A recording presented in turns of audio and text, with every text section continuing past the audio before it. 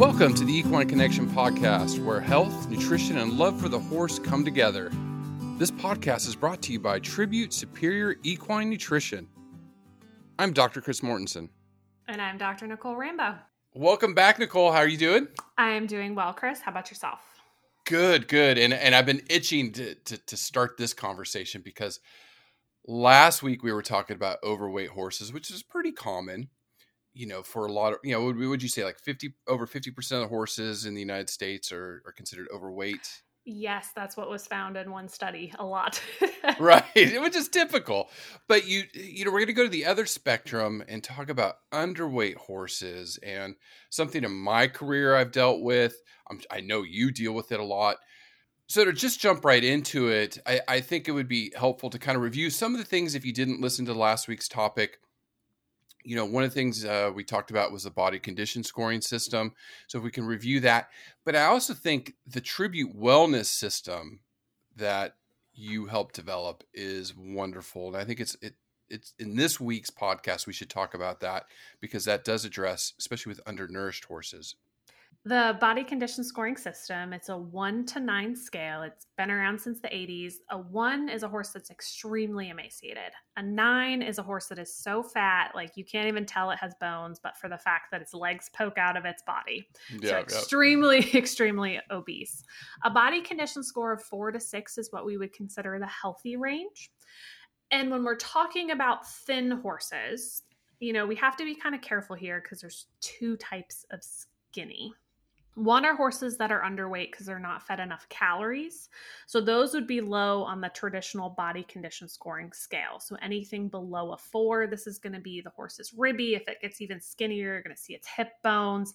A really skinny horse, its vertebrae are going to stick out. Another thing that can happen is sometimes people will look at a horse who's pretty under-muscled and they do look thin to their eye, but when you actually feel the body condition over their ribs, which is the best place to evaluate their energy status, they have good body condition score over their ribs, and they look thin because their neck looks thin, their top line looks sunken in. So the dietary changes we would make would differ for these. So that's where the Tribute wellness system actually lets you evaluate a couple things separate from the body condition score itself. So we still use the body condition score. That's our basic evaluation of the horse's energy or its calorie needs, whether they're being met or not. Then we look at top line scoring. So we'd give them a score of 1 to 4 based on the appearance of their top line. A 1 would be super sunken in and that horse really has no muscle. Not all horses are going to have that big bulging score that is a 4 where muscle literally stands up from the back. But your typical horse could have a top line score of 3 usually if we give it the appropriate nutrition. And then we actually also do some crest scoring as well, which helps us monitor areas that are of metabolic concern. That's probably something we talk about more in a separate podcast. But for this podcast, I think we're primarily going to focus on horses that are traditionally underweight, as in they need more calories to put more fat cover over their body. And we'll actually do another podcast following up with this to talk about building muscle. So for those horses that are thin, but because they haven't really built as much muscle as possible. So how would you, using the Tribute wellness system, that was a great explanation, but looking at body condition score, what do you consider an underweight horse? So this is going to vary a little bit depending on their breed, the type of job they do. So a horse who's under a body condition of score is definitely underweight. And in fact, if they're under a body condition score of 3, it's an entirely separate discussion because we may run into situations with refeeding syndrome. That's where the body has essentially been starved of nutrients to the point where if we just fed them a whole lot, we would actually cause their body to shut down because the body's not ready to use those nutrients. So if the horse is under a body condition score of 3, or it's been withheld from feed for, honestly, it's not even that long, a week or so, you can send a horse into refeeding syndrome. So our discussion of underweight horses would not be applicable today to those extreme cases. But if we're at a horse who's a body condition score of 3, the ribs are very readily apparent. In some breeds or disciplines, even a body condition score of 4, where a slight amount of ribs are shown, that would be considered underweight for that breed or discipline. So we may be talking about putting weight on those horses as well. That's kind of how we would determine that these horses are underweight and we need to make some nutritional changes to increase their body condition score. If they're at risk of refeeding syndrome, we kind of go through a whole refeeding program before we really put them back on full feed. Yeah, my mind's going to rescue horses. A lot of them come in really emaciated, really skinny. So if you have any concerns, it's worth noting here. At the bottom of our show notes, I will definitely link the Tribute Wellness System, the body condition scoring system, but also contact for the Tribute team. So if you have concerns or you're questioning it, please reach out to us and we'll definitely get back to you, help you design a feeding plan for these underweight horses or even overweight horses if you're concerned there. But always please use that resource. That's why it's there. Now, with the underweight horses, I mean, what nutrients are lacking? I mean, it's more than just energy, right? I mean, there's so much that they're missing in the diet, right? Sure. Generally, a horse who is underweight is not being provided other essential nutrients. So energy is the one we tend to focus on the most. But at the same time, we need to provide a balanced diet that fills in all of the amino acid, trace mineral, vitamin gaps. And also, a lot of times we have to address the forage portion of their diet. It is very difficult to outfeed your way from either not enough or really poor quality hay. Those are situations where it's much more challenging and honestly tends to be a lot more expensive to try to do with a concentrate. So, the biggest thing I look at an underweight horse very first would be, what is the forage situation? Right. So, okay. So looking at that, if we go and see what they're eating, and generally, I don't know. I mean, I ran into it in my career where it's a bare pasture. It's almost a dry lot. The owner just throws them out there thinking they're going to eat what they need, and there's nothing there for them to eat, right? So if we're looking at the hay portion of the diet, how would you evaluate that, and how would you safely transition them to a more healthy forage portion? Yeah, so we bring up kind of two separate things. So Yeah. Forage and pasture. So we can address the hay first. So let's assume they're only getting hay. So, step one would be, is it a good quality hay? Is it free from mold and dust? Is it soft? If it's really stemmy and stocky, even if they eat it, the digestibility is so poor, they're not getting many calories from it. And how much are they eating each day? So, one of the exercises that I've done is I've said, okay, my goal is to feed 10 pounds of hay per feeding. Go fill a hay net with 10 pounds of hay. And you'd be shocked at the differences. Some people only have 6 pounds in there. Some people really like to overfeed and they have 20 pounds. But it's not something that a lot of people, unless you're used to weighing something by hand, intuitively know how much their horse is getting. So let's weigh it, figure out how much we're feeding. Is it good quality? If we're feeding on the lower end, so 1.5% of hay on a dry matter basis for your non-obese horse is what we would consider the minimum. For our hard keepers, our horses who are thin, I'd prefer to see at least 2%. Some of them will even eat 2.5%. The better quality forage, the better. A lot of these horses tend to be pickier. So if you feed them a lower quality hay, it's less nutrient dense, calorie dense to start with, and then they consume less of it, which really just compounds this issue. So if we're talking about a 1,000-pound horse, because I like really easy math, ideally we'd be feeding at least 17 pounds, and 22 to 24 pounds of hay would be better to help promote the gain of weight, the maintaining of body condition. So step one, if we're just looking at forage, is that. Step two, can I feed a more calorie dense forage? So in our fat horse episode, I talked about how Rocky can absolutely not have alfalfa, right? Like that would be not good for my overweight horse. But on the other hand, for my harder keeping thoroughbred, I will buy some alfalfa and he'll get a couple flakes of that in addition to the grass hay in order to help bring as many calories into his diet as possible through the forage portion. And that horse gets free choice hay. He gets as much as he will eat, and he is absolutely the pickiest thing in the world. So it has to be good quality or else he leaves it. So that's step one. Now, if we're looking at pasture, which is the part that you brought up, Mm-hmm. it's a lot more challenging to estimate how much they're eating, but kind of just some big picture thoughts. If it's really grazed down low, there's not much there. Okay, so if you think about it and your grass really is less than 4 inches tall, you should have them off the pasture so that it can recuperate. But if it's really grazed down, even though they look busy all day, they're really not bringing much in. Now, on the opposite end of the spectrum, you will see horses who are out on super tall, amazing looking grass, and you're like, why aren't they gaining weight? Well, once it gets that tall, it becomes mature, and the horses won't eat that They grass won't eat it. Oh, either. Yeah. Oh, they drive us crazy. They do. They do. They're so picky. So managing those pastures so that you're not overgrazing them, but you're also not letting them get overly mature. And then looking at the quality of your pasture. Is it mostly weeds? Is it actually good quality grass that's providing some amount of nutrition? Are your horses out eating, or are they spending most of their day in a shed because the bugs are bad? For an underweight horse, you probably want to put hay in the shed if they're going to spend all day in there because they're sensitive to the bugs. Those are things to think about when they're on pasture.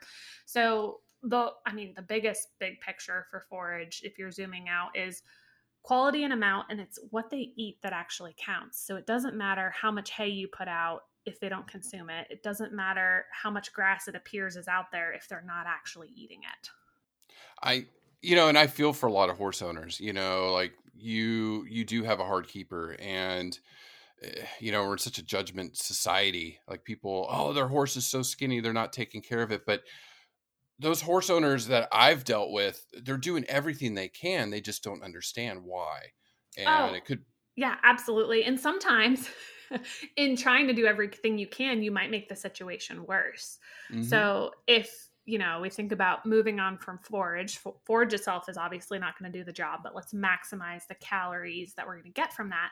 Then how do you choose the right concentrate or supplements to add to the forage? I think that's where people can sometimes, run tricky. Into, a lot of issues. Or maybe they're in a boarding barn and they say, this is, how much hay they get. I cannot increase that. And to a certain extent, I understand that. I would also say there are some boarding barns that are simply not equipped for whatever reason to deal with all types of horses. So I think as an owner, you do have to be mindful that you found the right fit for your horse in a lot of ways. So that's always something to keep in the back of your mind as well. But, moving to the concentrate portion, our number one goal, of course, is to provide them all of their nutrients. So it has to be balanced. It has to be appropriate for the horse's life stage and all of those things.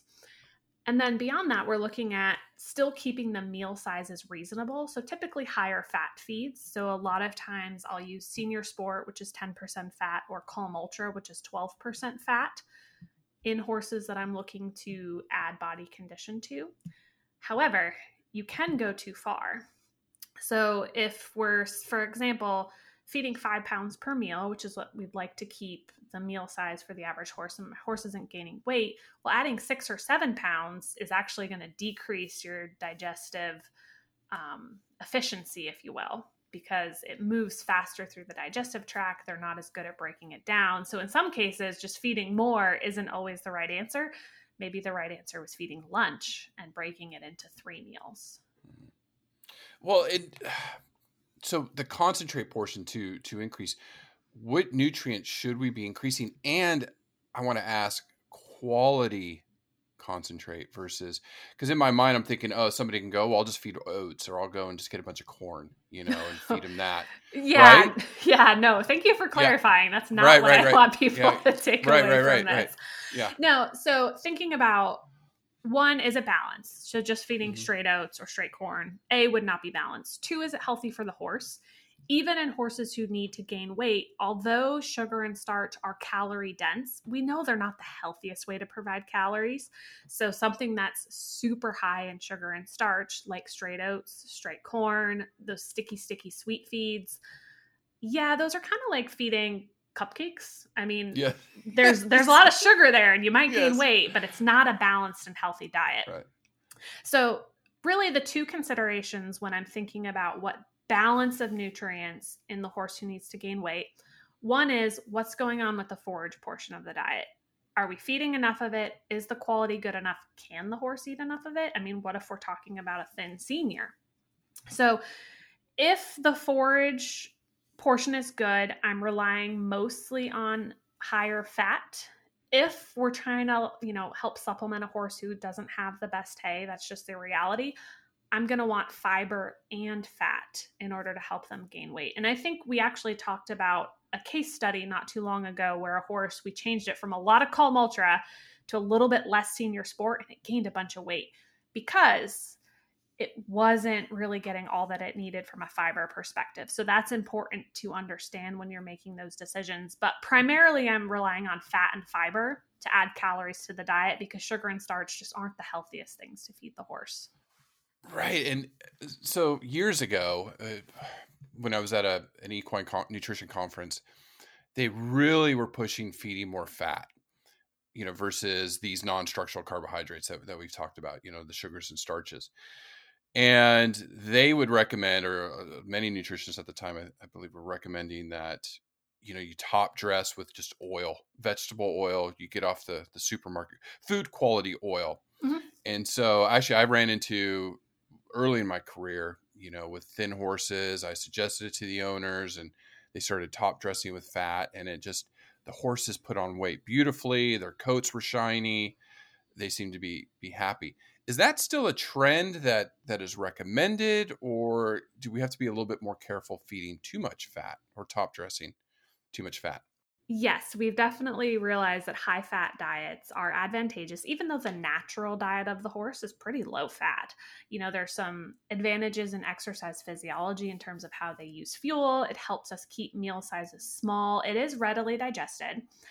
We have been a little bit more careful with oils from the perspective of the omega-3 to the omega-6 fatty acid balance, because a lot of your cheaper oils are really high in omega-6s. Granted, the exact ratio in the horse has not been defined, but we do realize, a corn oil, for example, probably isn't the best thing to add straight to the diet. I will say the trend has maybe gotten a little bit away from just adding slugs of oil to horses' feed. Not to say that still doesn't happen, but more so relying on concentrates that have higher added fat. One of the advantages there is it's less messy. You don't have to worry about the rancidity of actually keeping oil in your feed room during the summer. And again, looking at that balance of fat and fiber, because what can happen is you can feed too much fat. So fat is really well digested in the small intestine. However, especially if you have a high fat feed and then you start adding fat supplements on top of it, what can happen is if the horse doesn't digest all of that fat in the small intestine, it gets to the hindgut. And fat, unfortunately, is not good for the microbes that live in the hindgut, especially the polyunsaturated fats that are most of what we supplement horses with traditionally, like an oil. They actually can kill some of those fiber digesting microbes that live in the hindgut of the horse. And then what happens is they digest their hay less readily, so they get less calories from it. And now, even though you've added all these calories in the form of fat, your net diet may be less calorie dense. So that is something to think about. So oils definitely have their place and they can certainly add weight to a horse.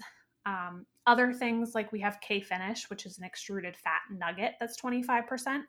That is really helpful as well. I do caution people, it's meant to be fed at 1 to 3 pounds per day. So if you're having to feed more than 3 pounds of K-Finish on top of another feed, we probably just don't have the right program. So fat is good, but we've since realized looking at that balance of fat and fiber is the best way to safely put weight onto a horse instead of just, the days of like cups and cups of oil I think have passed, but we definitely do rely on fat a lot. Tribute as a line is a higher fat line of feeds because we realize how important it is in doing all those other great things for the horse. It is complex. And while you're talking that, again, I'm thinking, please, if you're confused or you need help, reach out to the Tribute team. I promise you, they will walk you through this because that is a lot to digest. If pun intended. Yeah. And I would say there's multiple ways to get to the same end goal, and multiple combination of feeds, maybe some fat supplements that might be the right answer. So that's part of what we help you walk through. It's kind of overwhelming when you have so many options. You need to do something different. Sometimes simplifying is actually the best answer we can have, but it is complicated and there are multiple reasons a horse can be thin. And so the dietary recommendation is going to differ a little bit depending on each situation. And I should say, we've talked about nutritional programs for underweight horses. We can't forget that nutrition is just one component. So, particularly if you have a horse that's maintained its weight on a particular program for a long time and they've all of a sudden lost weight, yes, there's some changes we can make to help them gain the weight back. But as an owner, I would also be thinking about, why did this dramatic weight loss happen? Do we need to do a fecal egg count? Maybe my deworming program needs to be adjusted. Is there some underlying health condition? I actually consulted on an interesting one this past winter where I had known, the barn and the horse, and I was very comfortable with their total program. So a horse had lost a little weight, lost a little top line, and I'd say this is maybe February. So I made a recommendation. And then maybe 2 months later, they said, he's actually looking worse and not better. So I went out and I looked at the horse and I said, well, it's time to call the vet because this horse appears to be neurological. It's not my training, but just as a general horse owner and, who's unfortunately had an EPM horse, I'm seeing this. And sure enough, that horse had EPM and he was very mildly neurological. It's something that they hadn't picked up on yet. Thankfully, it hadn't gone too far, but as soon as that horse was treated, he put the weight right back on. So there are definitely other reasons that a horse becomes underweight. And sure, we made changes to help him build the weight back. But then once he got there, he went right back to his old program. So just keep in the back of your mind that it's so complicated and nutrition's a factor, but there are other things that you sometimes need to look at as well. That's amazing. Yeah, that's what I was thinking. Deworming program, or do your parasite fecal egg counts. Stressors, you brought up flies during the summer, spring. I mean, a fly control program I think is important too, because as animals are stressed or horses are stressed, they will drop weight. It is complex. But that's very interesting, very informative. Thank you, Nicole. That was awesome. Yeah, happy to help. And if you have an underweight horse at home, give us a call. We know every case is different, so that's why we don't give really specific feeding recommendations in these podcasts. But we're always here to help, and we're happy to go through a plan with you. Yeah, use those resources. Well, thank you for listening. And again, like always, if you're enjoying this podcast, please share it with your friends. Our audience is growing, and thank you for the kind comments. And if you don't mind, dropping a 5-star review on iTunes, that helps circulation as we grow this podcast. But thank you for listening, and stay tuned for next week. Another fun, interesting topic. Thanks, Chris.